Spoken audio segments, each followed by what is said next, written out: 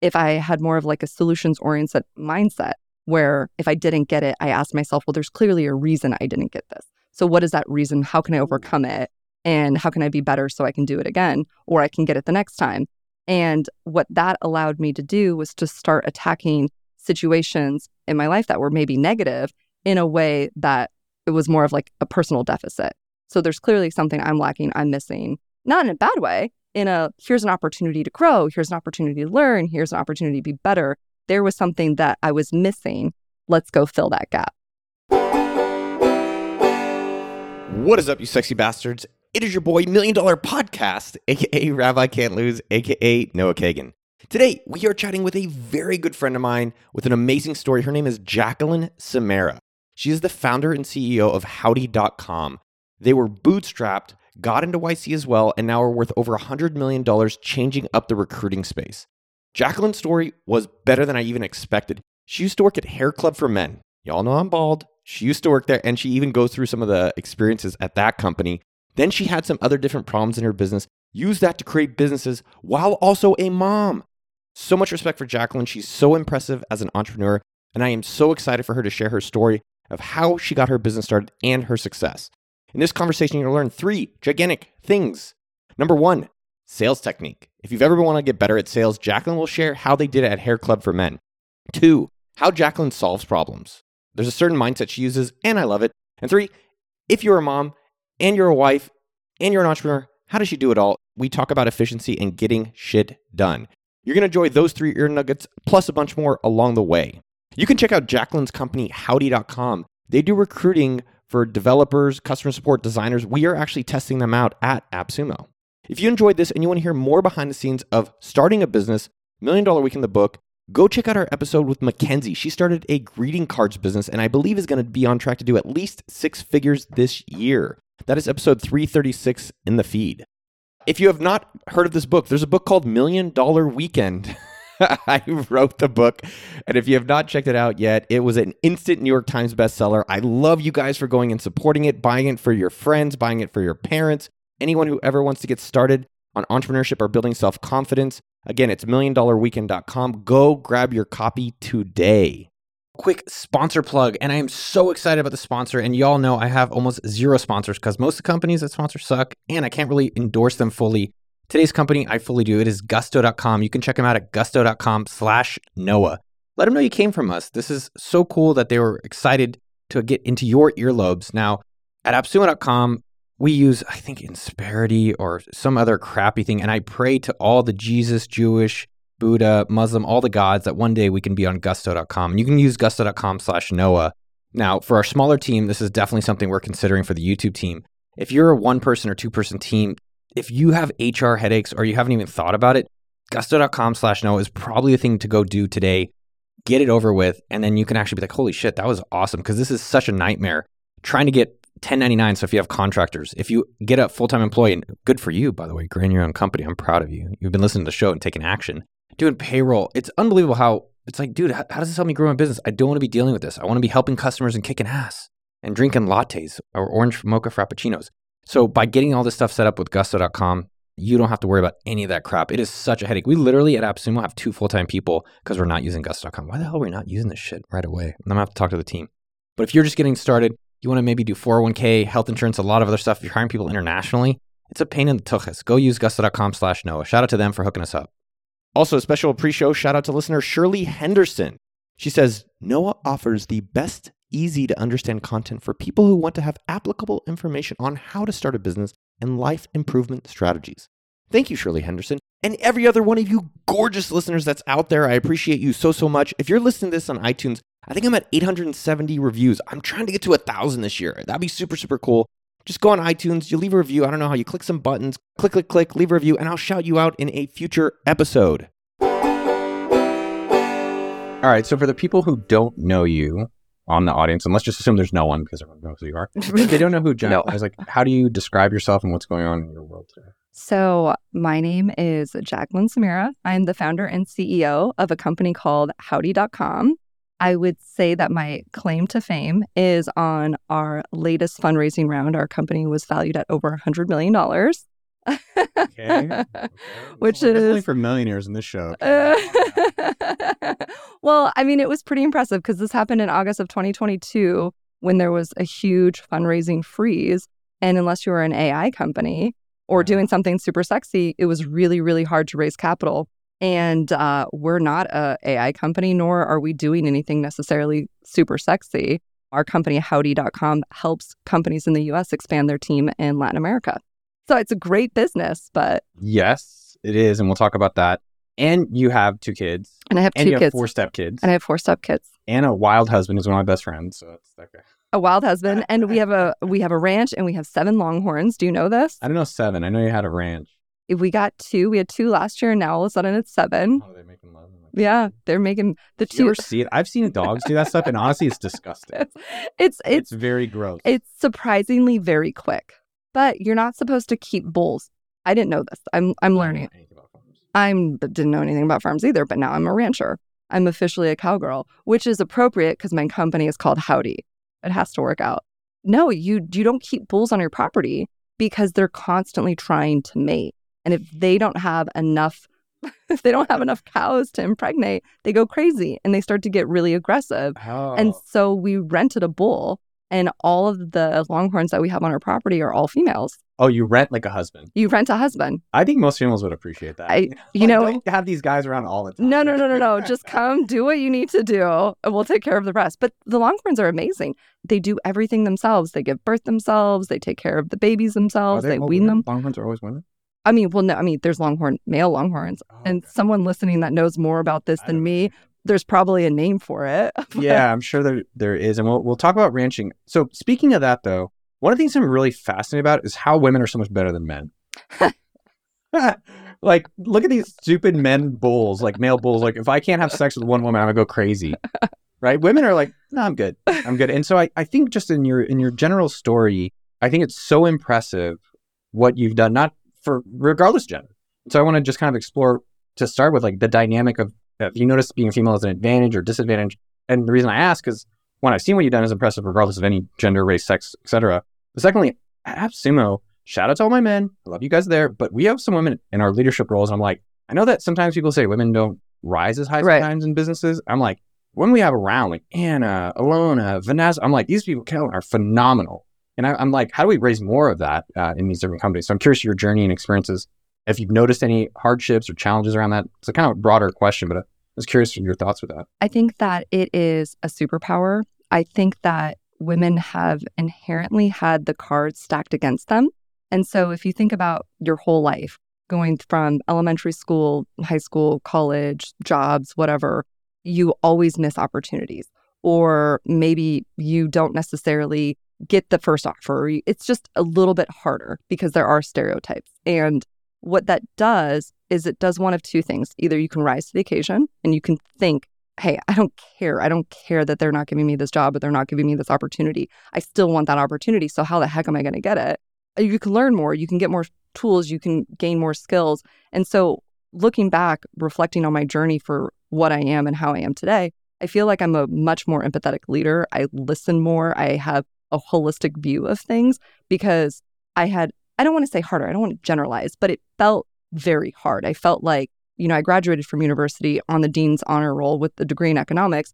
I applied to over 100 banks. I didn't even get interviews. I mean, granted, I graduated in 2008, so it was a little bit hard. But at the time, it took me 19 months to get my first job. And then when I got my first job, I mean, you bet I was the first one there, the last one there.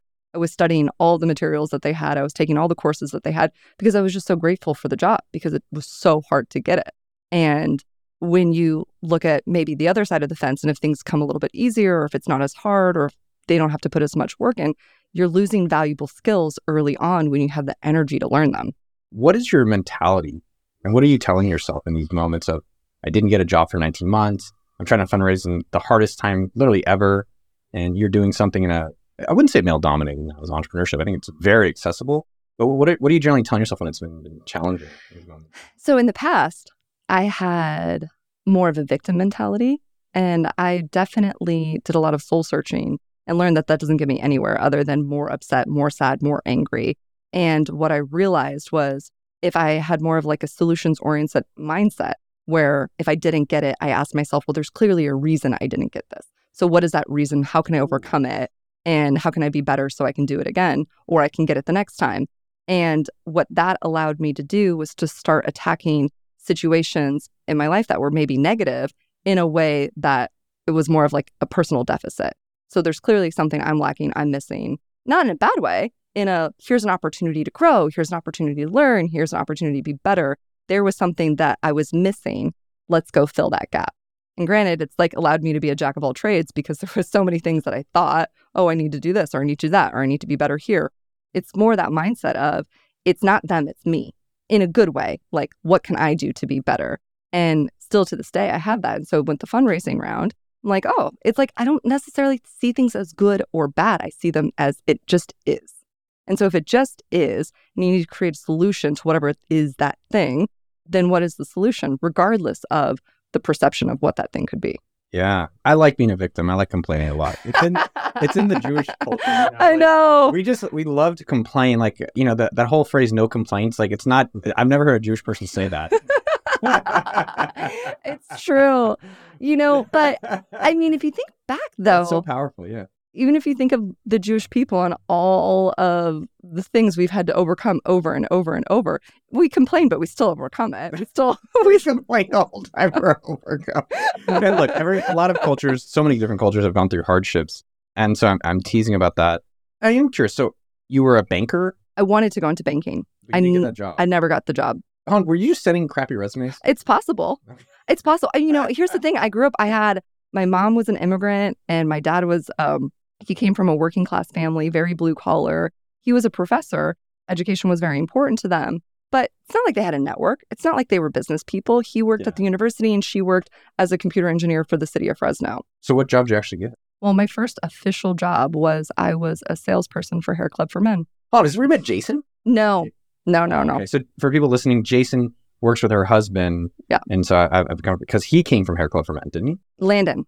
Yes, that is how I met Landon. I think I'm sick and tired of all these people online sharing business advice that don't have a business. Yeah. Because there's people like you. I think it's a disservice to someone like yourself who's grinded in legit jobs and then started from scratch a company that has legit customers. You're not selling a course. You're not selling me a book. And you're getting successful. And I would say, in my opinion, you just find your own success by doing a business. And that's what I want, more stories of success, whatever gender that is. And I think that's so cool. I'm excited to have you on the show about that. Now, with Hair Club for Men, there's companies like Hair Club for Men, Cutco, encyclopedias that their sales processes are so impressive. Yes. And so that is why I was hoping you could share that. So that I will absolutely. Everything I learned at Hair Club, I still apply to this day. That's why I know I could still sell you if I wanted to. Let's give it a go. So the thing is, the whole key to their sales and just sales in general is it's an approach of really it's consultative selling. That's all it is. You ask deep questions and there is, so you start off with rapport. That's the first step. I'll give you guys all the steps. All right. You ready for this? You start off with rapport. There's instant rapport. And then there's rapport you build over a couple minutes. Then you set the agenda because you need to show you're in control of what's going on. Then you do discovery. Discovery is where you sit. You're in there for about 30 minutes. And usually the way I like to design it is this idea of past, present, and future. Where were you before when you had hair? What was that like? So you get through the whole thing. Then you go into presentation. So the presentation of the solution, close, follow up, next steps. And that's it. But in the discovery is where you find all the variables that you're trying to solve for. Once you find all the variables that you're trying to solve for, then that's when you're ready to present. And so what you need to know about your business is what are the most common objections? What are the things that they're going to, have problems with? Or what are the things that they're going to ask you about? Or what are the reasons they can tell you no? And so what were some of the key ones with hair? Oh, gosh, now you're taking me back. So this is 2009 to 2015 I was there. You sold hair for 6 years? No, so I sold hair for 2 years. And then I got quickly promoted to be their national sales trainer. And then I was promoted to be their regional sales director. And that's when I was working for Landon. And that's what brought me to Austin. Wow. And some of the sales discovery, because it sounds like that's one of the key parts. Like literally $1 Million, we can have a very abbreviated version called listen, option, transition, which is kind of a similar thing. Listen for the problems, give them the options that could happen and transition to a close. So, the agenda, gosh, I'm going to try and jog my memory of what I would say. It would be something like, hey, Noah, so great to meet you. I'm excited. We're gonna spend a little bit of time. I just really want to get to know you, ask you some questions, a little bit about your past, what's going on now, your hopes for the future. And then I'm going to share what we can do here and see if we're a good solution or not. Does that sound good? Yeah, sure. Look at that. I could still do it, guys. You still got, well, let's do that same stuff with what Howdy.com is. So now, and we'll come back on your journey, but with Howdy, you sell Latin American customer support, design, programming for Latin American to American companies. So you can get a much more affordable rate. We're exploring it at Sumo. Walk me through that sales pitch. Because again, I think for a lot of people out there, asking is really important. Selling is super underutilized and under practiced, I'd say, for many people. It also has to understand, you have to understand who your customer is, what they're buying, what's important to them, because we really have two buyers. The first buyer is someone that's looking for a senior level developer. And usually it's because they can't find them here, or they can't hire them fast enough, or they need a certain skill set that's going to cost them $500,000 and they don't have the budget of $500,000. And so that's one buyer. And then the other buyer is, I'm looking to expand my team. I'm resource constrained. I need something that's more cost effective or cost efficient. And so usually we'll know going into it which one it's going to be. But from there, I would do something very similar where I would just say like, hey, Noah, so great to meet you. Great to see you again. Great to see you again. So I'm just going to ask you a bunch of questions about your company, the way you build your teams, what you've done in the past that's worked, what doesn't work, what you're doing now, what you're hoping to do in the future, other people maybe that you're considering, what solutions out there that you're looking for, your research, and then let you know a bit about Howdy and see if we're going to be a good fit or not. And so what are some of the key signature questions you've noticed that you're like, this literally alley-oops the problem that you can then solution it to then close for the sale? So usually when I'm asking about what other things they've tried, it's hard because it is so custom. But if they've tried something where they've worked with a team overseas, or if they've looked for a person online and it's gone miserably, that's usually an alley-oop for us because we have solved for all of that. So usually like if you go and you find someone online, there's so many scams out there. And there's so many people that are pretending to be other people, and then they farm it out to some like lower level person, and they have all these excuses of why they can't turn on their camera, or why their voice sounds different, or why they can't talk. I mean, I've heard it all.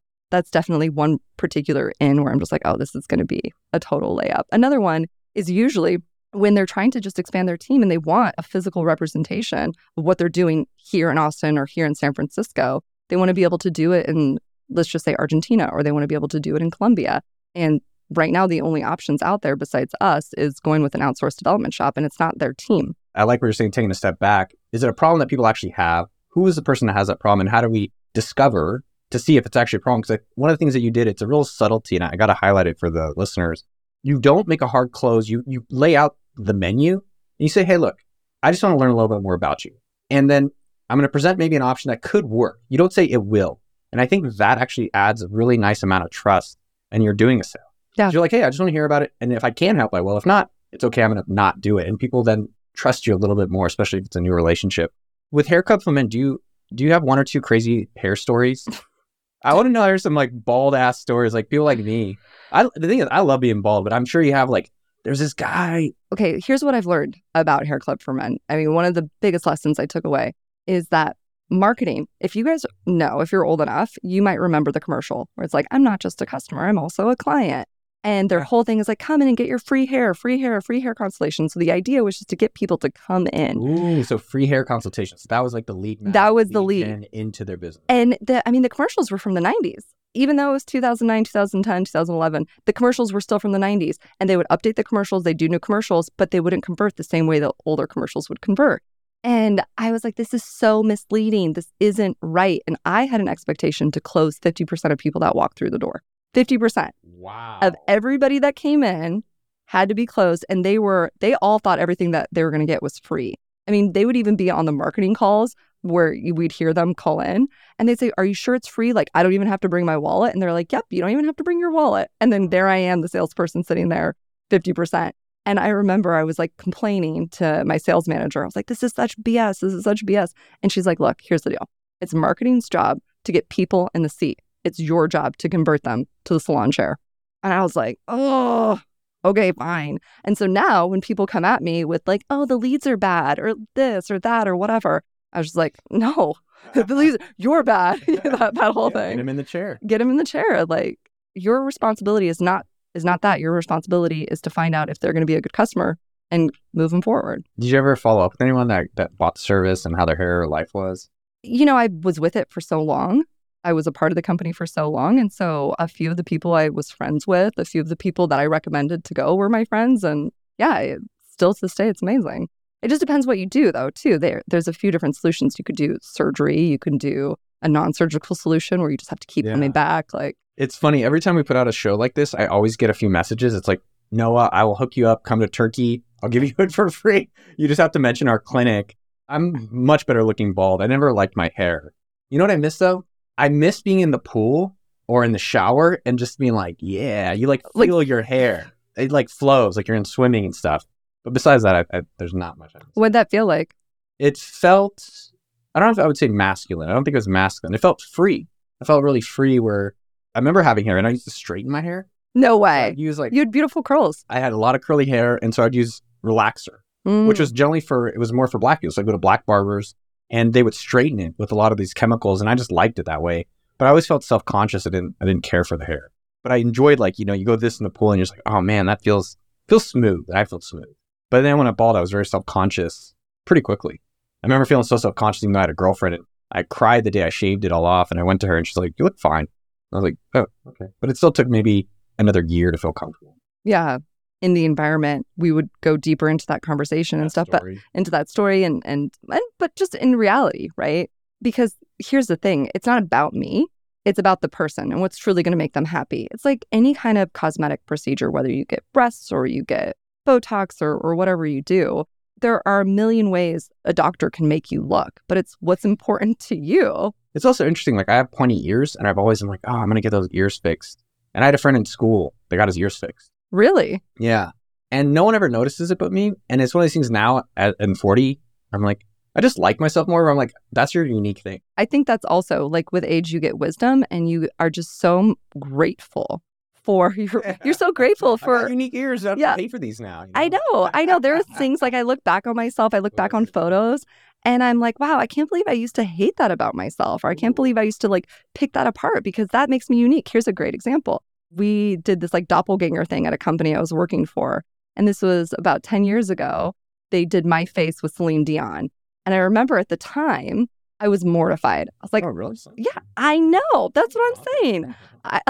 I think it's a total compliment. She's so graceful and classy and chic. But if you remember 10 years ago, that's like when Adriana Lima and Alessandra Ambrosia and like all of these like sexy Victoria's Secret models, like Latin American women, just like stunning, exotic, gorgeous, not Celine Dion. And I was like, oh man, like, so it's weird. It's weird the things that we nitpick about. And then upon reflection with a little bit more wisdom and understanding, you realize you were just wasted so much negative energy in a space you shouldn't have been in. Yeah, it takes some time. So you sold a lot of that.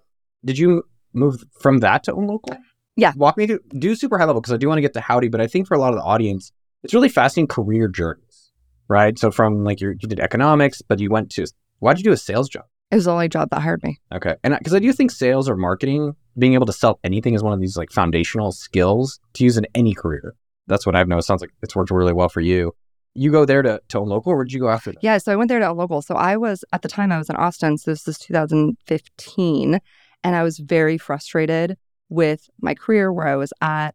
I had a lot of friends that, went to university with me. They're killing it in the investment banking game at this point. How much are they making? I mean, at the time, like one of them was making $500,000 a year. How much were you making? I mean, I was making good money. I was making close to $200,000 a year. That's pretty. And you were what, like 28? It was 25 to 27. It was good money, but it didn't feel intellectually challenging enough.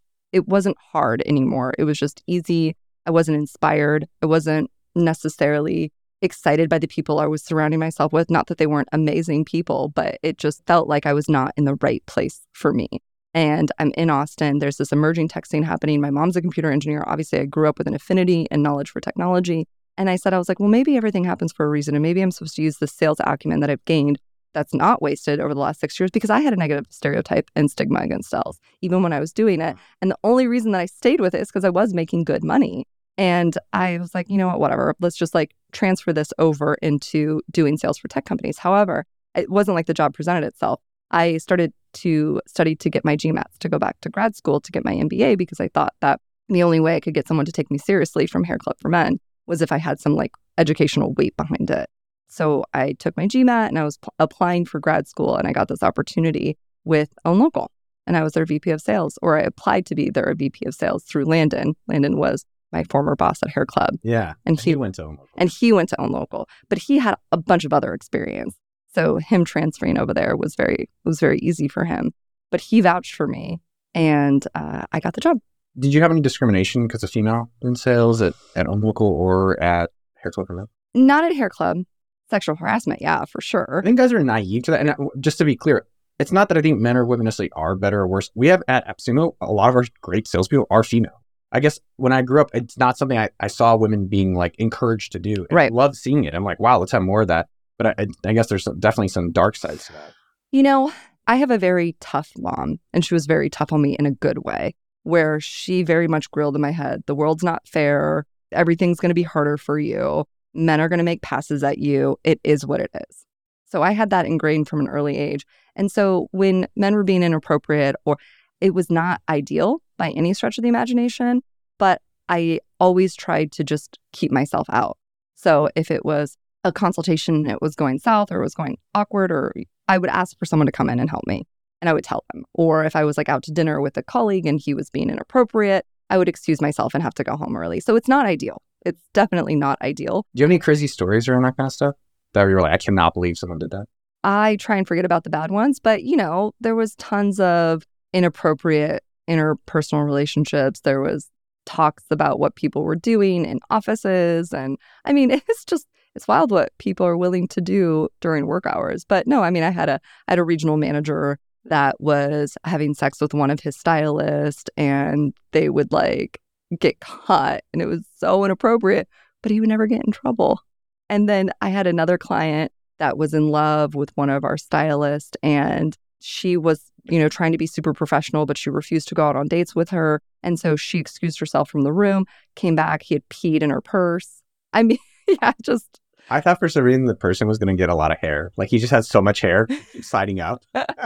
Just more and more. Like, just give me more hair so I can do Well, yeah, the non-surgical side of things is really where they add hair. Almost think of it like extensions for girls, but for guys. Oh, and so you have to keep coming back for maintenance. And so one thing here, and then we're going to jump into the Howdy story. What are you doing to be the top in these different companies? Because I think there's something that everyone can learn, whether they're running a business or they're an employee in a company. Because it sounds like at Hair Club Men, you raised up super fast. On Local, you raised up to pretty much almost run the company. What are you doing? I have no distractions. I have to think of one goal. I can't do many things. I can do one thing really, really well. And so I have to know, what is that one thing I should be doing really, really well? And that's the only thing I focus on. It's really hard. But when I was starting Howdy, when I was doing this at Own Local, when I was at Hair Club, I turned off podcasts. I turned off listening to books. I turned off social media because I get FOMO so bad. And so if I see other people doing things that I perceive as being amazing, it actually inhibits me. It doesn't inspire me because I'm like, all these people are so wonderful. Like, what am I going to do? And so if I just turn it off and if I just have this goal. So with Own Local, it was signing up newspapers. With Hair Club, it was converting accounts. With Howdy, it was placing developers. And so if I just give myself a super simple number, and that is the year-end number I have to hit every single year, that's the only thing I focus on, it ends up working out. I mean, there's that book, One Thing. I didn't even realize that was the whole thesis of the book. That's the whole book. The whole book is you got to focus on one thing. And I was just naturally doing it. I also have ADD too. So if I allow myself to have distractions, then I'm just a total mess. And so I have to only focus on one thing. What is it you noticed of other people around you that weren't succeeding? What were they doing differently?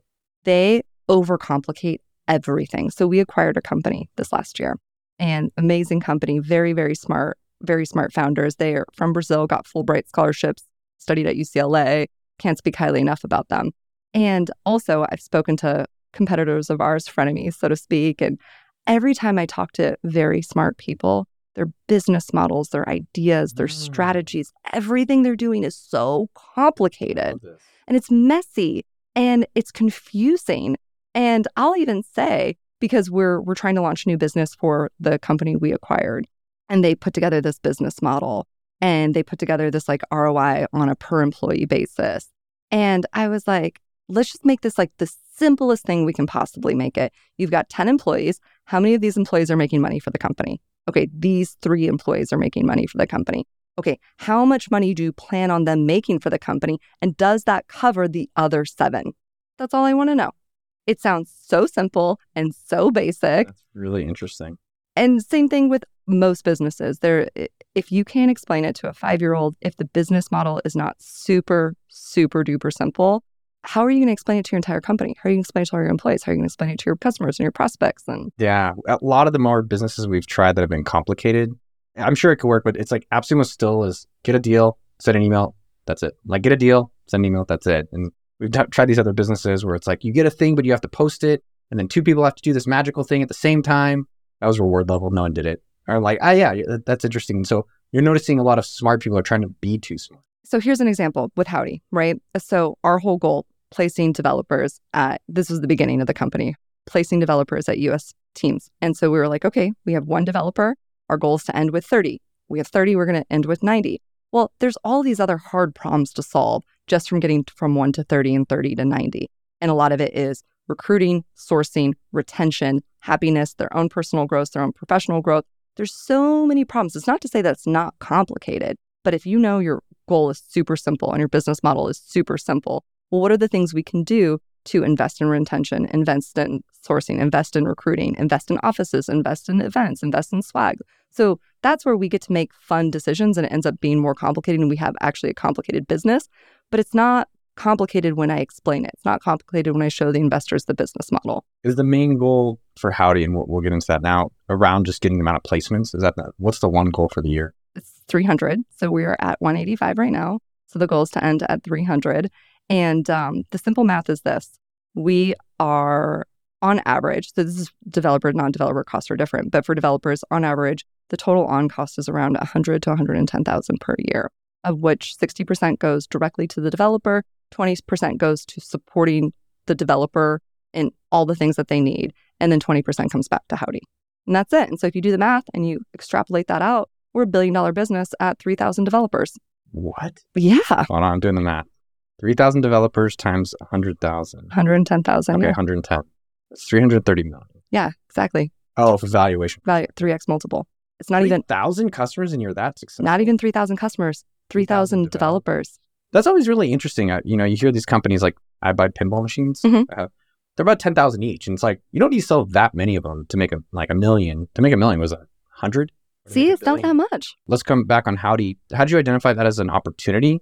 And how did you get your very first customer? So did own local for 2 years. And then I got not poached, but a good friend of mine was starting his own company. And he asked me to be on the ground floor. I was like, okay, I've never done this before. I did the big company. I did the small startup.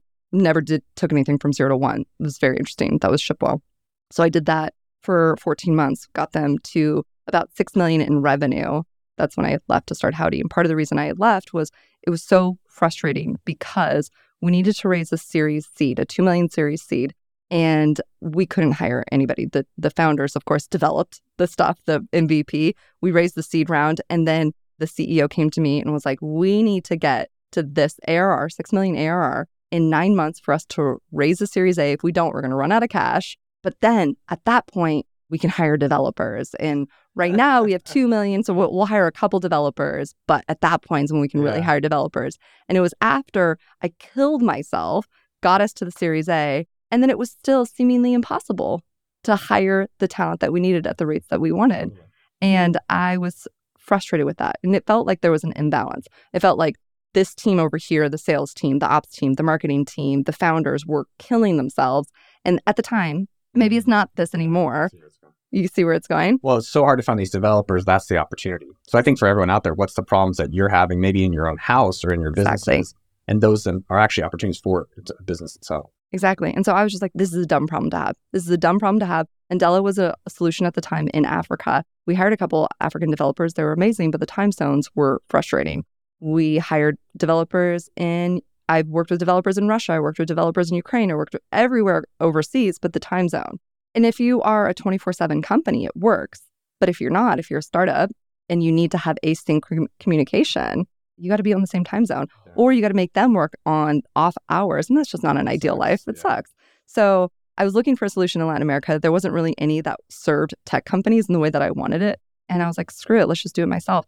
I bootstrapped the business. I started it as an LLC because I wasn't planning on being a $1 billion company. I designed the business model to be profitable from the first developer. What was the first developer in the first place? The first developer was a guy named Wandy. He's still with the company. We hired him December 9th, 2018. and he was placed at Own Local. How much did you charge? How much did you take? At the time, it was just a flat. I had no markup because Just like you charged the finder's fee or something? No, I didn't do any of that. So I started a company in Uruguay. I hired them as an employee in Uruguay. And then the idea was always to be, I'm a salesperson. I don't want to keep selling over and over and over. I just want to make one sale and then make money over and over and over from that one sale. That's spicy. And so basically it's a recurring business of sorts because every month you were getting your cut of it? Yes. So every month you're getting 20%? Every month. Every month, 20% of the total fee. It's gone down. It changes. Developers. Different than other roles. But if he's making $10K a month, give or take, you guys get $2,000 a month. Basically. Times 185 people, give or take. Yeah.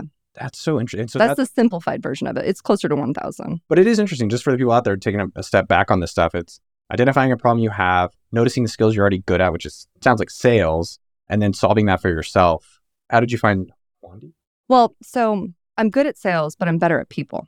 And I wanted to create this community. This was kind of my original vision. I wanted to create this community for software developers in Latin America that was akin to entrepreneurs that go through Y Combinator here in the United States.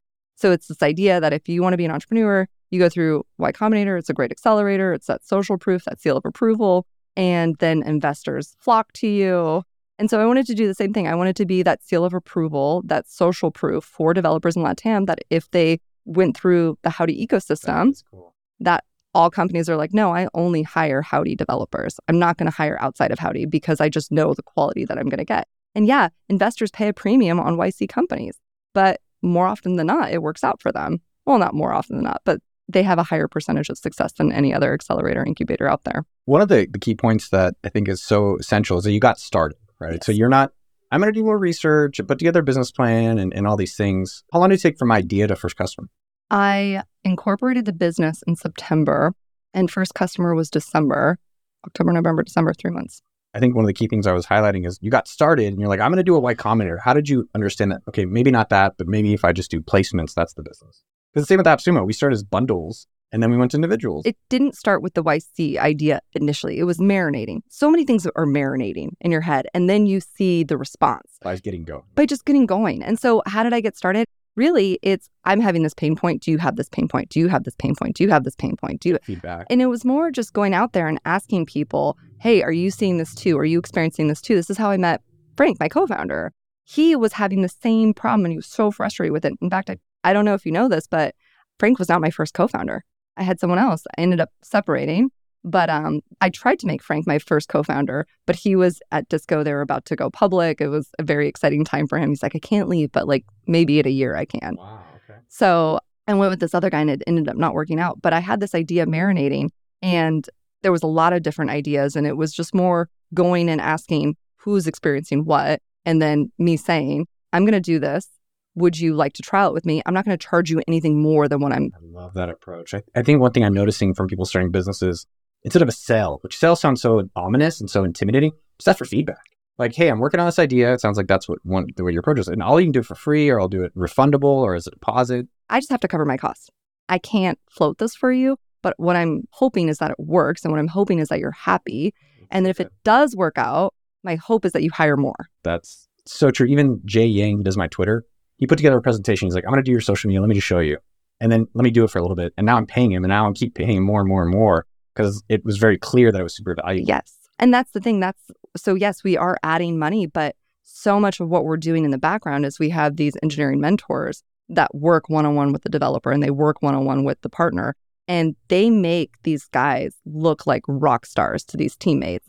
And it's funny because people have left us and then they come back and people will say, oh, well, can I buy the developer out of the contract? And we're like, yeah, of course. No problem. Go for it.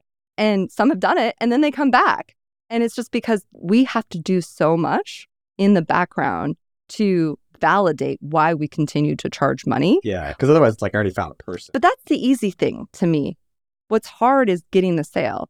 It's so much harder. How much is it to make? Guess. It's so funny, by the way, because I was looking up domains yesterday. I just pre-sold an idea and we're now going to build it out. And domains are like more expensive than I expected. How much should I pay for howdy.com? At least $250,000. Yeah, more. $1 million? It was $400,000. Pretty good. That's a super unique name. And you guys have really good branding. Thank you. What have you noticed about the working styles between South Americans and Americans? It feels like I'm working in the early 2000s again. They are so inspired and excited and engaged. So just for clarification, people don't understand, you go and find amazing developers in Latin America. They work for your company, yes, technically, but then you help place them in American tech companies or businesses. So the way that I describe it is we're akin to a sports agent. Okay. So you find awesome talent, you bring it to the teams. We bring it to the teams, we negotiate their contracts, their benefits, all that stuff. And then we're there helping them and supporting them throughout their career. All right. So tell me more about these differences. Because I think the reason I'm also calling that is one thing I've been noticing with AppSumo, and I was talking about it earlier with a friend of mine, is just how immigrants are so awesome. So awesome. Their effort is high and their attitude is high. And it's totally universal. Anyone can do that, but immigrants specifically. So what are you're seeing that attitudes are... So here's the interesting thing. Here's what I'm seeing. They're not immigrants. They're staying in their countries. Ooh. But here's where it is. It's they recognize the opportunities that we have in the United States far exceed the opportunities that they had. So they're basically getting to go to America without having to leave home. They're getting to go to America. So the American dream, what is the American dream when we really think about it? Is it uprooting your whole life and coming here? Maybe for some people, because maybe they don't have freedoms or maybe they're being oppressed. That's terrible, right? But in other countries where there is more freedom of culture and freedom to do things, but there's not opportunities because their economy is terrible, then what is the American dream for them? It's access to the American opportunities. And so they're getting that, and they're getting to stay home next to their communities, next to their families, making way more than all of their friends. It's incredible, and they're excited and they're inspired. And also, we're doing cool shit here. American tech companies are always doing cool shit. And so they're getting access to be at the forefront of really awesome things without having to have gone to Stanford. They're excited. They're inspired. They are energetic. And the number one feedback we get from most of our partners is just like, it's so fun to work again. And I think it's just because, we're all a bit jaded, or we're all a bit like, this tech bro culture is bad. And it's like, it's not, yes, it probably, but like, if we just show up happy and positive, we can change it. I think the American tech culture, in my observation, is very entitled. Yes, it's very entitled. I looked at our benefits. We have a benefit where if you're a new parent, you get $1,000 to spend anything for the child, for yourself. So like daycare or baby care. That's incredible. And I was like, that's awesome. And people are like, where's the stuff?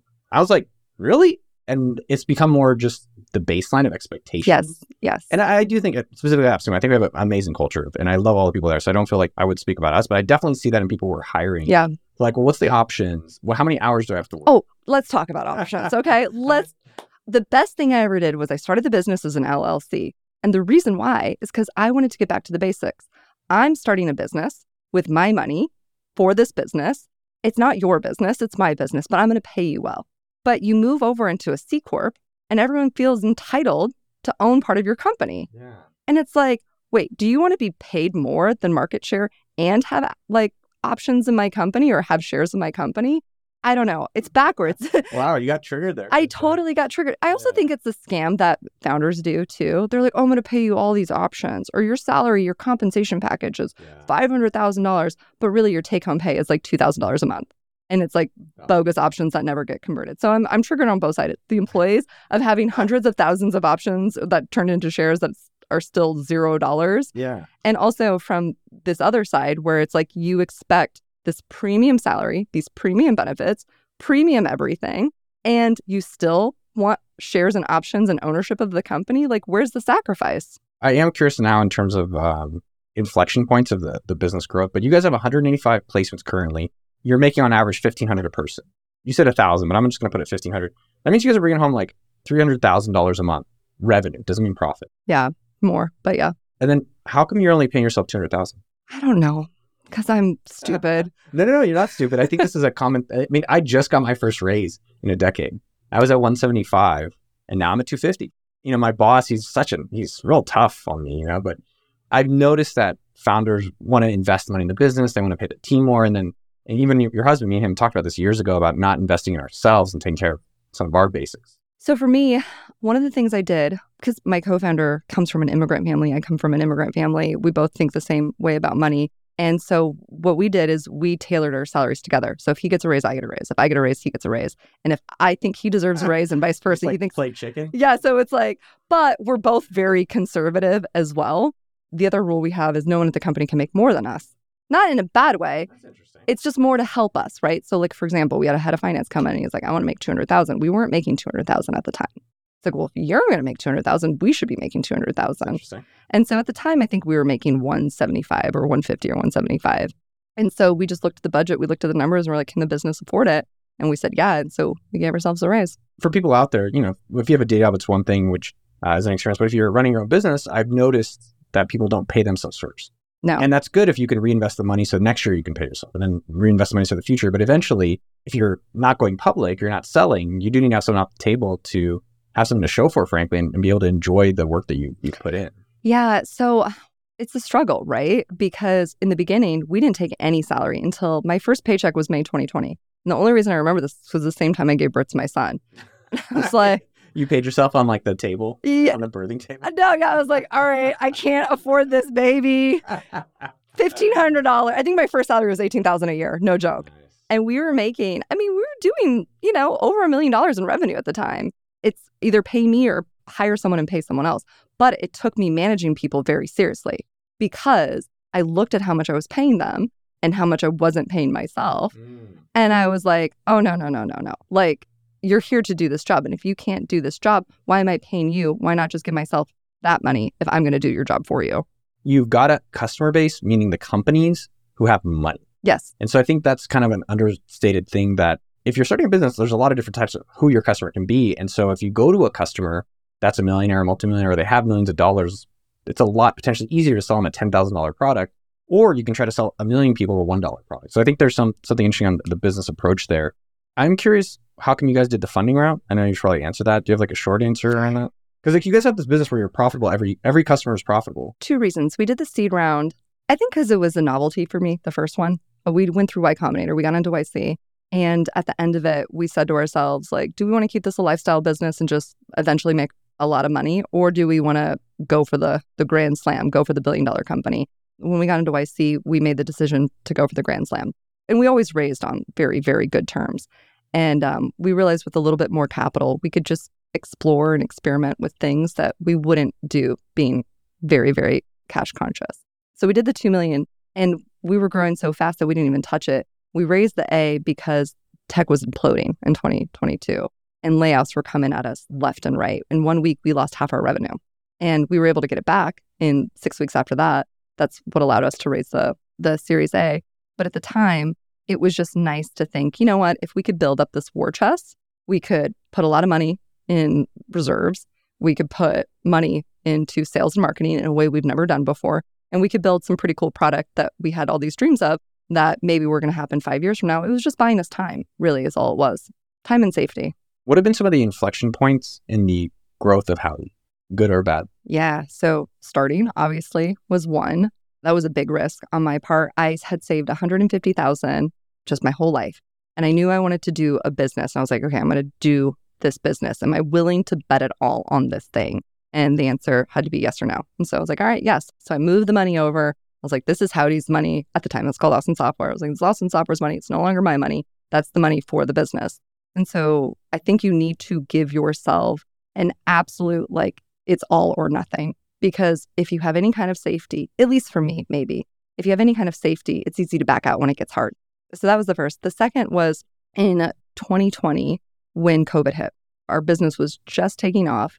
I mean, taking off, it was like still like so tiny in comparison, but it was just taking off. We had all of these orders for all of these roles, all these positions.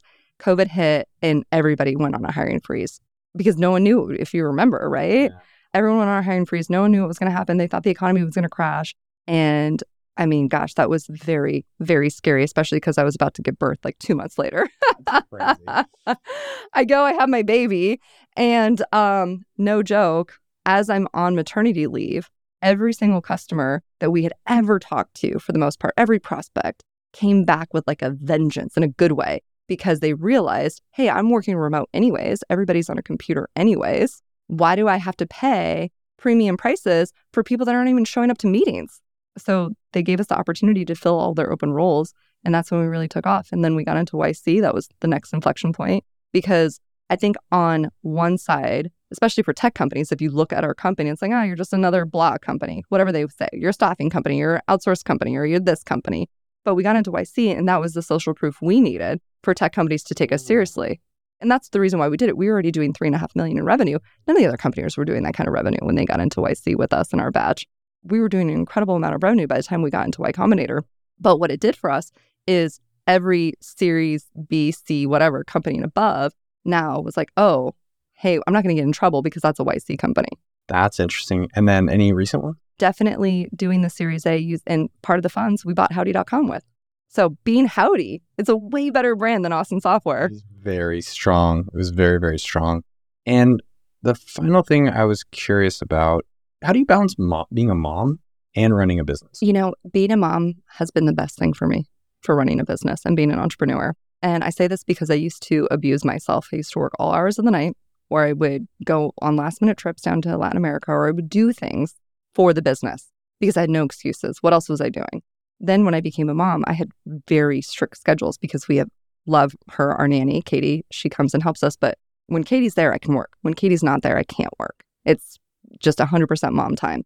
And so I had very limited hours every single day to be able to work on the business. And so every single minute counted, every single meeting counted, every single conversation counted, because if I wasn't doing it then, it wasn't getting done. And so it allowed me to be super efficient and also say no to bullshit, because there's so much bullshit that comes up and there's so much time you waste. I look at all my meetings now, they're so efficient.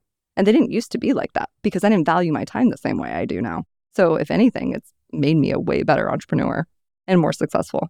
But it's also probably why we haven't hung out that much, because we just don't have any time. It's an interesting thing getting older, and separate to men, because there's also fathers, right? And I think fathers are making that same decision where I want to be present for my wife and for my kids. Yeah. Or for my husband and my kids. And it's just like my girlfriend, she's like, you need to be finishing 6. Yes. But I'd be just dicking around. Yeah. And it's been good to have a partner like that who is asking, expecting me to show up. And now it's prioritizing, okay, if I can only finish here, I've got to do better things in the day. Yeah, exactly. And I mean, a kid extrapolates that times 10 because it's not just your husband that wants it, your girlfriend who wants it. It's like, oh no, this thing is going to die without you. So, and I think the beautiful thing about our generation is the fathers are showing up in way more meaningful ways than ever before. So it's important for dads themselves too, to be there for their kids, because, I'm sure a lot of them had experiences where maybe they wanted their dad more in their life and they didn't have as much access. So they want to be that thing that they weren't. And then for this year, finishing with Howdy.com, the final stuff, you want to go from 185 to 300. What's the marketing growth or sales plan at a super high level to maybe give other people inspiration or thoughts about how they can do that in their business? We are going on a completely different strategy this year. Ooh. We spent close to $1 million in digital marketing last year. We were cutting it down to almost zero. We also did a couple $100,000 on conferences, cutting that also down to zero. The most meaningful things have been intimate connections with people. That's one, and then also another. But we have this house that we rented for Howdy that is our office that we're converting into this very cool office space, but also this idea of it being a founder house where we can invite founders over and have just, nice little speakeasy events, nice little meetups. And what we realized is if we can give back to our local community in the same way we do for our developer community, they also give us an opportunity as well. And so that works. I mean, gosh, we were spending so much money on Google and Meta and it wasn't converting. Who's going to go and hire someone from an Instagram ad? I think what people don't understand is that they're like, oh, I got to do it. It's like, no, what works? And I think what's interesting, what works is I reconnected with you and Frank.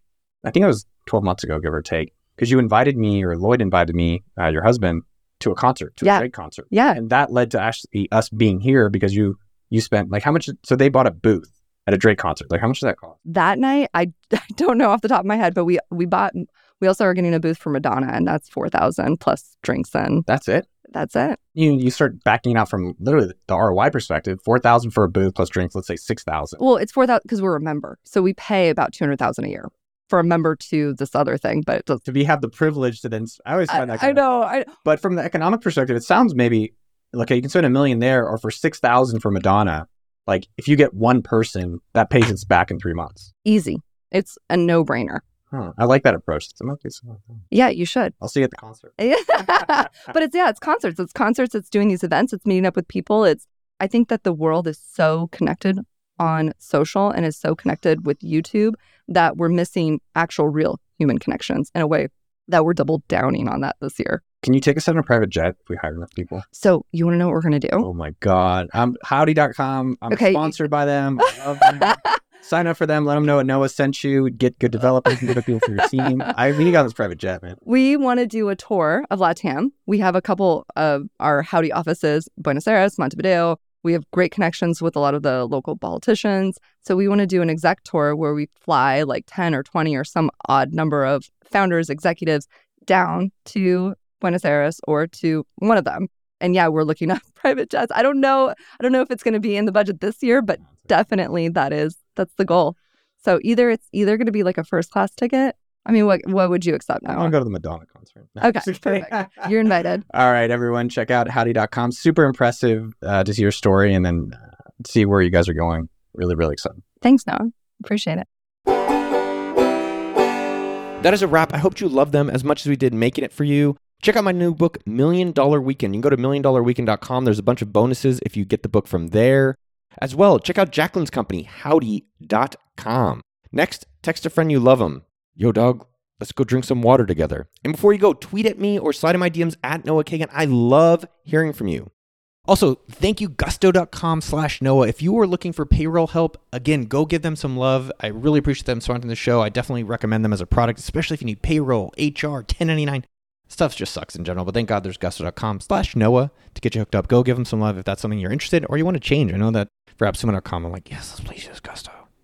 Finally, a couple shout outs to the amazing team that makes all this happen. Thank you to Jason at podcasttech.com for making these podcasts sound so good. Thank you to Jeremy, Cam, Tommy, Sylvie, Jay from the Dork team for all the magic y'all do. Have a tremendous day. What's your favorite flower? What is mine? I don't even know. Sunflower? Yeah, sunflower.